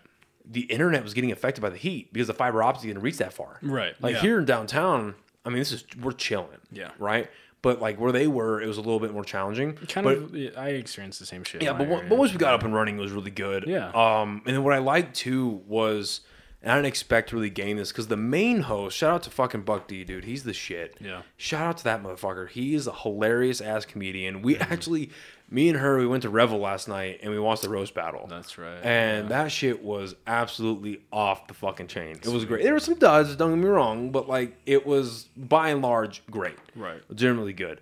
And because I had spoken with him on the podcast here back in like fucking April, maybe end of March going into April. And him and I had a great time. And then going into his podcast, it's him, his homie Six, who's like a event promoter, event coordinator, DJ, that kind of deal. Okay. And then their other friend Larry's a producer of the podcast, but he's also like a DJ and a so he's like pretty well videographer. versed, Yeah. Oh yeah. And but what was nice was Buck is 19 years older than I am. His co-host is another like 15, 20 years. And then the producer's like 25 years older than I am. Okay. And the fact that like I could hold the conversation with all three of them, Great. being 2 decades, younger, that really like helped me out. Like, okay, I kind of know what I'm doing here. Right. Yeah. And it was just interesting to be in a different space. No, absolutely, dude. I mean, fuck. Like again, not to, because it seems like all I have to talk about is tattooing because it's my entire life. But it's the same thing, dude. Like, how that was for you. Like, whenever I went to the tattoo convention, feel free to like fuck with the setup, dude. If you want to bring them a little closer to you, like they're sturdy. I'm gonna break your shit. Nah, dude. Everyone says that, and you're good. Yeah, you're good. Sick. Wanna, like, Sick. All up in the mouth. Sick. Yeah. Same shit, dude. It was like it was humbling to see a different aspect. It was humbling to see other people doing other things, and like kind of just like how lucky I have it as who my mentor is. It broadened my horizons. It gave me different, like I looked at things kind of differently after that. Like different walk, different talk type shit. I think it's extremely healthy no matter what you do to go experience that shit. Yeah. Don't get confined to your same old shit. Don't think that you can. Playing away, is a great opportunity to learn. You just it puts in perspectives that like you never even would have thought that you would have seen, and I think that's an extremely healthy thing. So when I saw that you were doing that, I was just like fucking sick, dude. Well, first of all, it makes me happy, and I told him this on the stream. I was like, it just blows my mind that anybody wants to fucking sit down and talk with me, let alone strangers. Fuck you, dude. I would love to talk to you. And I've known you my entire life. Well, exactly. Exactly. We've known each other for the better part of 20 years. Yeah. Right? Like, legitimately the better part of 20 years. Yeah, I remember playing Call of Duty on our fucking DSs at fucking daycare, dude. I remember that shit, okay, dude. so this is not to sound like the fucking Unabomber or anything, but this is like this is what happened to America, and this is why technology sucks. Yeah. So when we were kids, and we met at a at this daycare center, right? And so what they would allow us to do Which, going back, if 25-year-old me could go back, I would beat the shit out of the people looking over us. Right, dude, fucking right. Because what they would allow us to do is they would allow us to, and now, don't get me wrong, like, it's not like we didn't have anything to do. They had all these fucking jungle gyms and sets. And, dude, they and had fucking board games like and basketball drawing. court and all this stuff, right? And so they would allow us to fucking, like, they were like, okay, fucking 6-year-olds, 10-year-olds. They were like, oh, because they went up to the 5th grade, right? Yeah. Yeah, I was like, okay, you guys who have all the brain power in the world, you guys have 2 options. You can either go outside, exert energy, it's hot, you know, blah, blah, blah, blah. Right. You can go outside and exert energy and sweat and be uncomfortable and, you know, do kid shit. Right.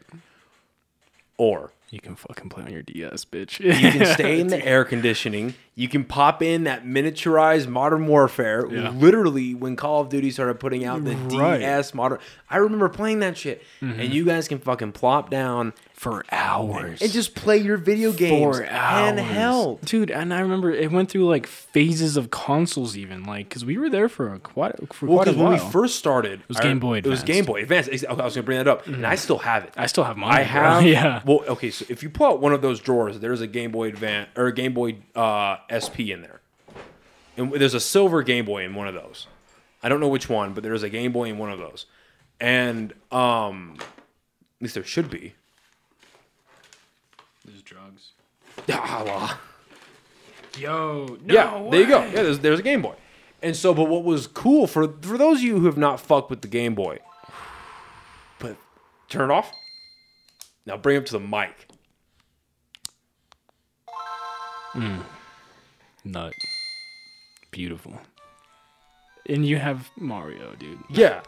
So back in the day, I used to have this fucking, because admittedly, my dad's way of parenting was I'm just going to throw money at the problem and hopefully it'll shut up. Yeah. And so what I had, not shutting up. So what I had was I had this little like cheap, I'm surprised it still like stayed together, but this like cheap little silver briefcase for my fucking Game Boy. I remember that. Oh my God. I still have it. Yeah. I don't know where it is. And it kind of has the texture on the top and then the lock and shit. Yeah. I have it somewhere in here. Yeah. Maybe it's like downstairs in the basement area.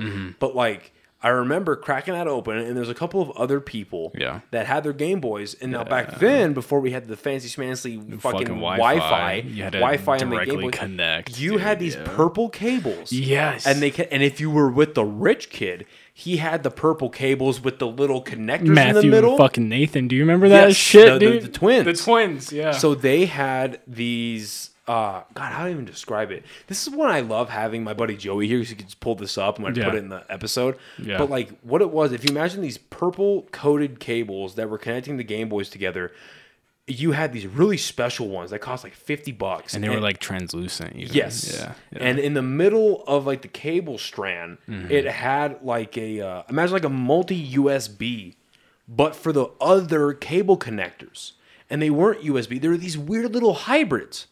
And they had the little ports where they could pop out, and you could do like 4-player Mario Brothers, where it was like you're all on the Donkey Kong Mario stages Party looking things. Before it was Mario Party, yeah. Exactly. Yeah. Exactly. And then I remember, I haven't thought about this in so long. So I remember there was this fucking little asshole kid. I cannot remember his name, but he was like prematurely bald at the age of fucking 8. And what would happen? Is we would all bust out the Game Boys, boot them up, and we would all because for those of you who or the Game Boys, the DS, and in the DS you would have these lobbies that you would get into, and so you would have these lobbies for like, dude. Oh my fucking God, I remember. You get these lobbies. You had these lobbies you would get into.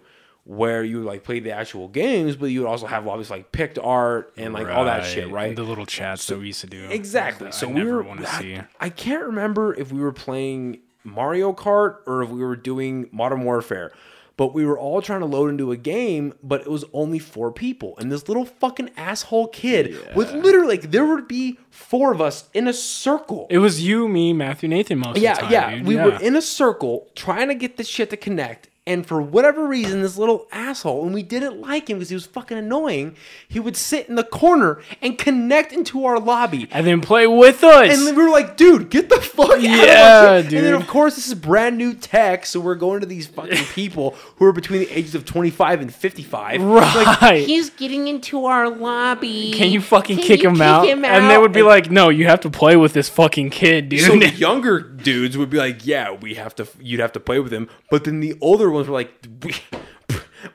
I have no idea what you're talking about. Yeah. What do you mean? Why? What do you mean you connect? You guys are fucking playing with each other, and you're like, yes. Why do you think we're sitting in a fucking corner on the beanbags, dude? Oh my god, man! Yeah, dude. I forgot all about that shit. It's funny to think back now because like I'm still in contact with Matthew and Nathan. I still I fly out to Oregon and I see them immediately. Matthew and Nathan are doing great. They're fucking medical assistants. They're doing fucking big shit. And Wait, are they both medical assistants? they're both medical assistants. Are they fucking conjoined by the cock? Like, Fucking absolutely, dude. And Matthew, what a fucking genius, man. This kid fucking like has this thing where it's like somehow they have enough money to fucking do this. Do you remember how fucking white and privileged they were, bro? Dude, I remember they're fucking going to their house and thinking like, dude, I am not supposed to be here. I remember you telling me about that. Yeah, I remember telling you about that as kids. Yeah, dude. You told me about that as kids, and then as adults. No, it's adult, dude. And like, what dude, the fuck? like, cause like I remember going over to your house and thinking like we would take funny pictures on the MacBook and shit, dude. Like like, and we would play WrestleMania and listen to Weird Al and shit. Like we would just, we would sleep in your fucking bunk bed and shit. Dude, I still have that Weird Al DVD. It's tight, dude. Yes. It's a keep that shit. But like it was funny because like I see what they're doing now, and Matthew has this thing where like he has a website that buys shoes the moment that they're. Oh, he's got a bot. Exactly, and multiple of bots. My buddy Cam does that. Yeah, and then he sells those shoes for like twice the fucking price. Dude, do you know how much money you have to get a bot? Dude, Like the top ones are like 10 G's. so to circle it back to their fucking house as kids, their apartment in Oregon Like makes me feel fucking poor. State of the art And apartment. I do pretty well for myself. And goddamn, do they make me feel fucking poor? Because holy shit, dude, like they're it's beautiful, bro. Like it's out looking downtown. They live together. They fucking well, no. So check this out. They live in the same building. So they have separate rooms, but it's literally down the fucking like literally hallway. I want them to marry a set of blonde-haired, blue-eyed twins. Dude, fucking Just to, like, complete the prophecy, you know? Goddamn, fucking Matthew has a sugar mama. Okay. And I'm just like, dog, why are you living my fucking dream, dude? And it's funny, but it's funny to see, like, like, it was pretty cool because, like, at one point I had no idea what I was doing. I was going to school for fucking biology and shit because I'm still very much a nerd when it comes to that. Biology, human physiology. I love that shit. But I didn't know, like, I didn't want to be like that dude fucking in the mountains for fucking 4 to 6 weeks. Like, I love it, but like that's what I'm gonna do when I'm fucking 90 and can't tattoo because I have fucking arthritis or some shit. Right. And it's just really cool to see, like, like think back to like those daycare days and think about like us just fucking, like finding all the glitches, and I would hide in a box and you guys would get mad at me because I'd be shooting you out of a fucking box and you're like, you're glitching. I'm like, dude, it's part of the game. Suck my fucking dick. And like it's cool now to see, like, they're fucking going to school to be fucking doctors pretty much, and then you're doing this super sweet shit, dude, and you built a fucking home, dude. And then like like me, like I never thought, I got so lucky to find a trade that like I excel at and I love showing up every weekend, and I have coworkers that I absolutely adore and I learn from. It's cool to see all of us do like our respective shit, dude. Well, and it's good to bring that up because I was originally going to actually start with that. Like, it's super important, I think, to be connected with people that are also chasing what they enjoy. Like, because there's a difference between success and then, like actual success, and then making a lot of money. Right. Because you can, like, and props to the people that love medicine, that love finance, do all that, make a lot of money. There's a lot of people that hate their jobs, but they make 6 figures. Right. But people who absolutely, like, enjoy what they're doing, they're chasing their passions. I fucking color for a living, like. Okay, you do a little bit more than that, dude. But, like, people that are actually, like, not only chasing what they're doing, but they're getting better at it. Right. Because I forget who said this. And because I remember listening to this about a week ago. it's like hard work isn't good enough anymore. It's like just not. because you can work hard. I think it was actually Rogan. And still get shit. It's like you can work really, really hard for like 10 to 15 years and then realize you've been doing the wrong thing. You got to circle back, almost restart, and then 4 go years forward in again. college to decide like this isn't what I want to do. I fucking finished it, start to finish. And then like literally like the day after I was thinking, I was like, fuck, this kind of sucks. Like dude, I don't want to do this. And, you know, like, cause I was working at a lab at UNM dissecting mammals for academic study. Loved that shit. I remember that. It was sick, you know, like, really cool work, you know, like I had the lab coat with my name on it and fuck, goddamn, did I rock that shit. But, you know, like I knew that it wasn't something that like longevity wise, like it wasn't what I wanted. And, you know, got very lucky with my mentor asking me to be his apprentice, his last apprentice. You know, it's a trade that I see doing for the rest of my life until my body gives the fuck out. It's exactly, dude, like I can't imagine doing anything else. And like, fuck yeah, it feels like there's, you know, being 24, like I feel like I've had to restart because like I have a friend in Washington, she's killing the game at tattooing. She's fucking 21 as an apprentice, and she's just fucking doing amazing. So I already feel like I'm fucking late to the game.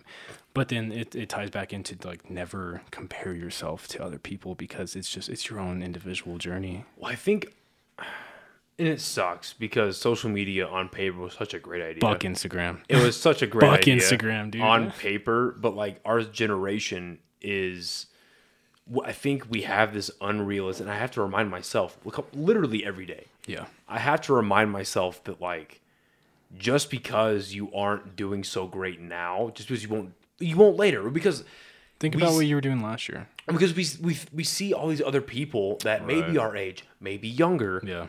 doing whatever they're doing, right? Whether it's tattooing, whether it's podcasting, making movies, Right. sex work on OnlyFans, Right. whatever they're doing, and they're so fucking successful, right? Maybe they did get lucky. Yeah. Maybe they're more talented than you. Who knows? Maybe Yeah. they have better connections. But like, Exactly. you all have your time. Yeah.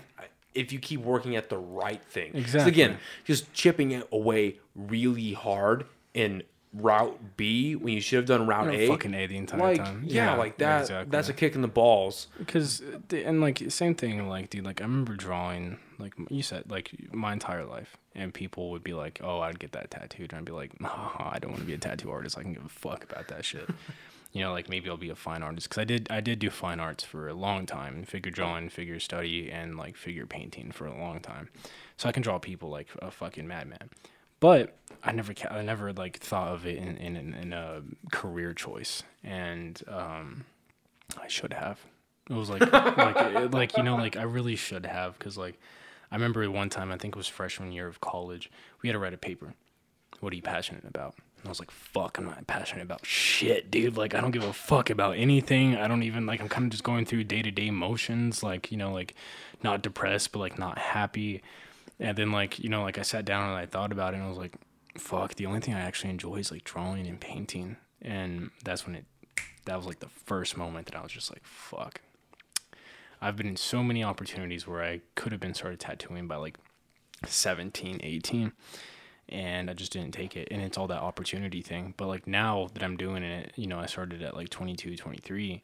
And now being 24, like it's cool to see, like, you know, like it's just everything kind of sets out as it happens. Life throws opportunities at you. And it's kind of like that fate or coincidence debate. Like, you know, like, were you meant to do this? Was it just a coincidence? I think they're kind of one and the same. Life throws fucking opportunities at you. It's up to you to fucking take them. So, like, it finally, you know, like, I broke that cycle. I was, like, thinking, like, all right, what's the thing that I can see myself doing for the rest of my life? And I thought it was science, because I fucking love science. But then I was like, dude, I just want to fucking draw and I want to paint for a living. I want people to, like, dig my shit. I want people to, like, buy my flash and get my tattoos and, like, support me in that way. Exactly. And, you know, like, now I'm there, and it's just, like, it's almost imposter syndrome. But it's not, because at the end of the day, it was just, like, this was what I was meant to fucking do. Well, and to counter that, because you said, well, I had so many opportunities. Okay, let's say And just again, just from knowing you for so long, you were a very different person at 18 than you are now. Oh, completely. So let's assume that you did take that opportunity at 18 years old. Right. What if you took that opportunity at 18 years old and you fucked it up royally? And I would have. I was a fucking idiot at 18, and you know I'm still very much an idiot now, but like I'm an idiot with respect, with dedication, and fucking just you know like an overall love for the game, and you know like I said, everything kind of happens as it should, and you know at 18 versus now, I would have had a completely different mentor, but the mentor I have now, like dude, it was meant to be. It was like, you know, like our styles, the love for black, the love for just, you know, like certain things that like stylistic choices that you don't find often. Like, you know, those are the things that kind of like, you know, like it's easy to overlook the time aspect of it. But, you know, at the convention, I met someone who started at fucking 30. I know people at my shop that are like 30 and just started, and it's just like, it's not a time thing. It's just like when it's meant to happen, it's going to happen. Yeah. Don't compare yourself. And it really opened my eyes, this whole pandemic that happened. And I love the pandemic. Well, because like I was having this conversation on the live podcast that I was doing. And again, because those guys were at least 20 years older than me. Right. Like, you know, rounding up. Yeah. And so they knew the bullshit of the world by the time I was born, or they're waking up to it, right? Right. But you look at our generation, and what really separates us from them was the fact that we grew up in a post 9/11 world. Right. Yeah. So we grew up on the fucking America's the best, patriot. That's sounded kind of cool. America's the best. Patriotism. We're gonna fucking go and get those motherfuckers that did 9/11, and we're gonna join the fucking military. And we're gonna fucking da. We're gonna do all these things, right? Yeah. And now though, we're all waking up to like, oh, it's kind of bullshit. We are still like, by and large, we are the best country to live in, for the most part. Sweden's looking kind of nice. Even as things fall, like we're probably gonna come out on top. But like up until the pandemic, we were always fed like, you know what, no matter how incompetent, no matter how stupid or ignorant or much of a sideshow, especially during the Trump administration, right? No matter how much of a like sideshow or a carnival the fucking government is, we're gonna be okay, right? And yeah, we'll see a 2008 housing crash and all these things, but we're gonna be fine. It's all right. And love them or hate them, I mostly don't really like a lot of things that happened in the Trump administration, right? I see a lot of the economic positivities that happened during the Trump administration, right? It's like, okay, we might be on a good track. But now in a post-COVID world where our government absolutely shit the bed, they fucked up almost everything that they could have fucked up, right? They messed up everything. And then now we're going for for just basic human rights. It's just like, are you guys fucking bored at this point? So pandemic wasn't enough. Let's take their rights away. Well, because my point is, life is fucking too short. This is all a joke. If you love what you love, do what you got to do to make ends meet. Pay your rent, buy your food, pay for your car, pay for your cell phone. Take care of your fucking dog, whatever. So you can continue to live the basic life.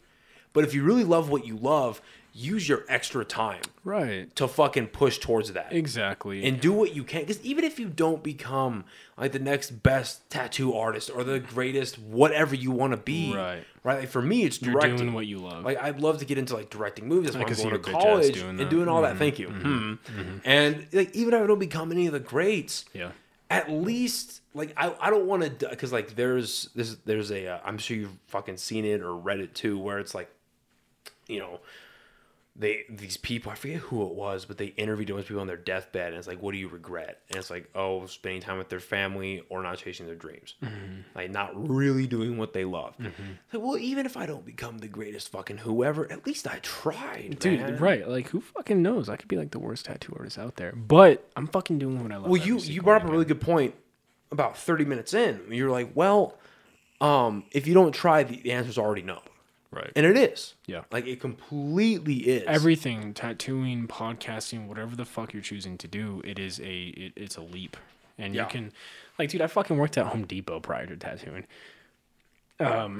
It was like Dude, like I would sit there and I'd mix paint because I fucking mixed paint, and I was just like getting harassed by these people that like own their own shit, and I was just like, this fucking sucks. You know, getting asked if I hate white people over a fucking tattoo, or like getting like people get like this fucking close to my face and just be like, fuck you, and I'm like, over paint for real, okay, and it's just like that. That's like you know, there's in contrary to that, there's people that are definitely built for that lifestyle. But then there's those few that are meant for more. And like, you know, like if you feel that, if you're like, you know, I'm not happy my 9 to 5, I'm not happy with working at fucking Home Depot or wherever the fuck you work, there's more. You just have to fucking take that leap. Everything's a goddamn leap. I agree to a point, but I think also life happens. Life definitely. Right? And I think there's a lot of people that like, they're okay or they're really happy with a 9 to 5. They're happy working at like the Walmarts, the Home Depots, whoever, because of like they've gotten so low in life. Right. Where everything's in perspective. Well, like there's this guy Uriel that I used to work with. Super sweet guy. Motherfucker is 21 with 2 kids. And he's stuck at Home Depot. God but dude, bless. and I know he hates it, but god damn is he good at his job.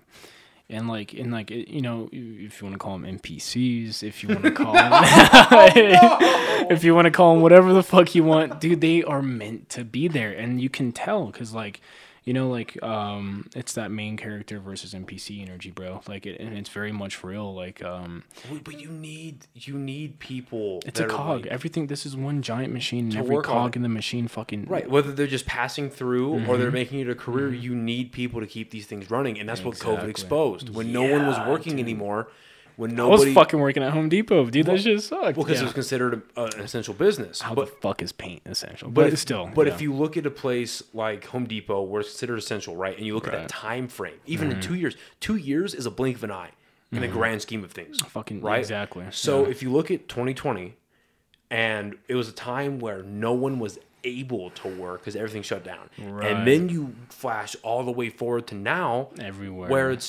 everywhere's hiring, nobody wants to work because of how much of a welfare state most of this country became, for better or worse. Well, and I think it just opened up the eyes of people that, like, you know, it definitely made me realize, like, I'm not meant to fucking work at Home Depot. Like, dude, my last day was my favorite day at Home Depot.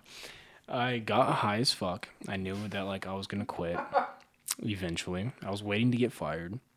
Because I had already started my apprenticeship, and I was just like, I got very like comfortable at my apprenticeship, which comfortable is something that you should never be. But at the same time, like it was nice. But I walked in. The moment I clock in, I walk out, I go to the paint desk, and my store manager comes up to me. Dude, my eyes are bloodshot red, and I can't believe this. Keep going. I'm just gonna set up like a tripod real quick. Yeah. So like I hop on the forklift. And I get like these triple stacked pallets of fucking paint, dude.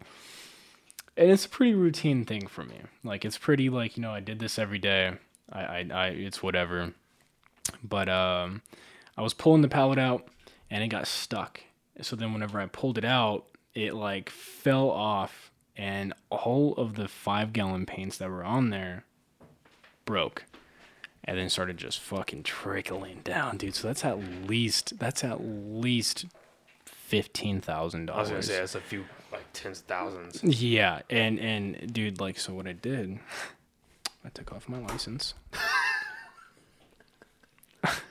I put it on the forklift. I took off my apron. I folded it up real nice and put it on. Took out the key, hung it up. I looked at my manager. Gave him the peace sign, and I fucking left. Because I knew that some shit, like, they were gonna have to drug test me. I was like, dude, I'm actively smoking weed. Like, like I'm high right fucking now. You think I'm gonna do this sober, you bro? think I'm gonna fucking help you clean this shit? Like, you know, it was definitely a dick move, but at the same time, it was just like the pandemic really opened my eyes about like how much I was getting abused at that workplace and how much I fucking hated it, and it made me appreciating like the idea of tattooing so much more because it was just like, cool, I'm my own boss. Sure, you do your fucking few years as an apprentice, but after that, you're your own boss. But you like, and I kind of realized that like that was the most important factor to me. And that's whenever I fucking took that leap. I took that leap into tattooing, and I was just like, you know what, this is what I want to do for the rest of my life. This is me. And, you know, like, looking at me, you can look at me and be like, that dude's an artist or a delinquent, whatever fucking thing that you know, whatever background you have. And, like, you know, it was that 9 to 5 that really prioritized that state of mind for me. So, like, no matter what you're doing, if you're not happy at 9 to 5, like, there's something more. There's always something more. Try to capitalize. And I think, like, our generation and definitely the generations after us are really capitalizing on that idea. So, like, tying back into the, you know, no one wants to work or whatever. It's like, fuck that. No one wants to work because you're making fucking shit money for shit work. Exactly. It's no one wants to work because, like, even before, like, inflation got to the point that it was, right, or that it is nobody wants to work bullshit jobs for the rate that it's paying. But here's the thing, though. Yeah. But I have to push back on that narrative too. It's like, okay, excuse me. The crowd that's pushing back on that is like, why do I need to get paid more? I need to do this, that, and the other. Was like, well, dude, figure out what you want to do. Like, because the world's ugly, man. The world does not fucking care about you. Conflict with that resolution, right? And I feel like everyone just brings up that conflict. Like, you don't, like. I firmly believe that. I think people deserve a baseline of healthcare? Yes. Do I deserve that? Do I believe that people deserve a baseline of living? Sure, right? But anything much more than that, like, that's up to you. If you want to be fucking really comfortable in life, if you really want to be, especially because, again, we can't live in a fantasy land where everyone's happy and everything's fine. And no, this isn't fucking Canada, like, bro. Right, yeah, like, this is capitalism. Right, like, capitalism is where we live. So therefore, if you want what you see on Instagram, first of all, it's not fucking real. Get that through your head immediately. It's not real. Yeah. But if you want anything that even resembles that, you need to therefore better yourself. Dig deep and work fucking hard. Yeah, you need to work hard. Like, and that's the beauty of America, dude. It's like, you know, like, you dig deep, you work hard, it pays off. You need to. Yeah. Well, again, if you work hard at the right thing. I just want universal healthcare. That's all I want. No, I agree. I agree. There should be a baseline of healthcare, not just for people who, like, either they served in the military. If I have to pay fucking $100 more so fucking Joe can get his, like, fucking tinnitus checked out sick. No, dude. seriously. Like, there needs to be a baseline of that. I completely agree. And the fact we haven't come to terms with that, I mean, that's a whole other conversation that can lead us for another 3 hours. But, like, fuck. But like, term limits and just getting all these idiots out so that we can... Older generation. And they're halting progress. Like, that's what I'm saying, dude. Tattooing fucking Did you see politics. That Nancy Pelosi got asked, has your husband ever made money off of stocks due to information he's given you? Or that you've given him? Right. And she was like, no, of course not. What are you talking about? No, of course not. And then she got the mic and went and walked away. So that's an obvious fucking answer. Exactly. Yeah. So it's fucking ridiculous. Term limits. Yeah. Yeah, it's fucking insane. Yeah, and that's why, like, you know, like, it's easy to look at the status of the government, of life in general, fucking everything that's going on, global warming, even, like, everything that's kind of fucking going on. Do what you fucking love. Because it's gonna end anyway. It's gonna end. So even if we don't see the end of life, like, we're not immortal beings, bro. Just enjoy your life. Like, I can't tell you, like, I used to carry so much dread with me, that existential dread where it's just like, I don't know what I'm doing. I have no purpose here. And now, dude, I fucking, like I said earlier, like, I get up, I hang out with my dog, and I water my fucking stupid little plants. They're not stupid. I love them. And then, you know, I read my goddamn books, and I paint, and it's given me a purpose, because, like, none of that would have started if I didn't take that leap into, like, you know, like, I was poor. You know, that first, a lot of apprenticeships don't fucking pay you. And if you do get paid, it's very minimal. It's not much. So, like, you're literally, it's a fucking leap. But, like, being poor to, like, what it is now, it's fucking worth it, dude. Like, it's that leap is always worth it, because you'll never know. Even if it's fucking not, you have that entire experience. Dude, like, we're in our 20s. Fuck, even 30 is still relatively young when it comes to shit, when it comes to, because, like, a lot of people it doesn't click for them until their 30s, like, what they want to do. And it's just take that fucking leap. Find what you love and lean into that shit so fucking heavy, dude. And like I said, like, I definitely plan on being a good tattoo artist. But like, hypothetically, if I was the shittiest dog shit tattoo artist, I'm still leaning into that because even if you're at the bottom, there's only fucking room for an improvement. Regardless of what field you're in, podcasting, tattooing, fucking medical field shit, there's only room for an improvement. There's only room for dedication and hard work that's going to get you at least somewhere, And I think that's like the most important thing then, that what the pandemic showed in it, everybody was just like, so plan A was fucking dumb. Plan B, like everyone kind of just woke up and was like, okay, cool. Like we need to do more. And like, dude, the pandemic fucking like, it was crazy. Cause like, even like I was rewatching our first episode and, don't do that. It's crazy to see like even how much I changed from point A to point B, like the humbleness is there. I know who I am now. I'm not like I'm very secure with myself, and that's all through that stupid fucking hard work where you're going to have more bad days than you do good. You're going to have days where you hate fucking everything and everybody, but it is so healthy and so humbling for the mental aspect of it that you're just like, I'm going to get what I fucking came for. And nothing in this life is going to stop me, which also ties back into that Griffith shit, dude. Like, I fucking love that. And I was just like, King's Bailiff, dude. Like, yes. And like, it's very much like life repeats itself. It's all cycles. Well, I think that is a great point to end on. Mm-hmm. Before we get out of here, where can people find your art? Where are you, again, one more time, like, where are you working out of? Yeah. So I'm at Serpent Street Tattoo. It's kind of on the west side. My art Instagram is Suave Punk. I'm still working on the name. Don't fucking give me that face. I'm thinking about like Beef Daddy or something. There's some shit in the works, but it's Suave_Punk. I do commissions. I do paintings. I sell a lot of my flash. Again, I'm an apprentice. Come through. We would love to have you, like anybody, honestly.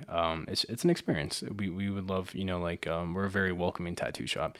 If you just want to check out the shop, check out the flash on the walls or just the environment, more than welcome to do so.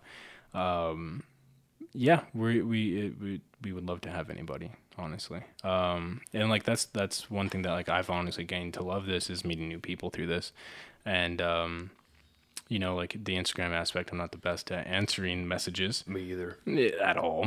But I will always, go back and take the time to try to message back, especially if it's something about art. And if anyone has questions about like, apprenticeships or what it's like, I would love to answer that as well, because there's a lot that goes into apprenticeships. There's a lot of hierarchy, a lot of mental abuse that goes into it, either existential or like internal.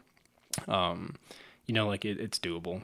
If tattooing's, what you want to do, it's fucking doable. And I'm never going to be the type of guy that's going to be like, hey, I'm gatekeeping all my fucking secrets. Fuck that mentality. I think that's a mentality that's hindering a lot of tattooing aspects at the moment.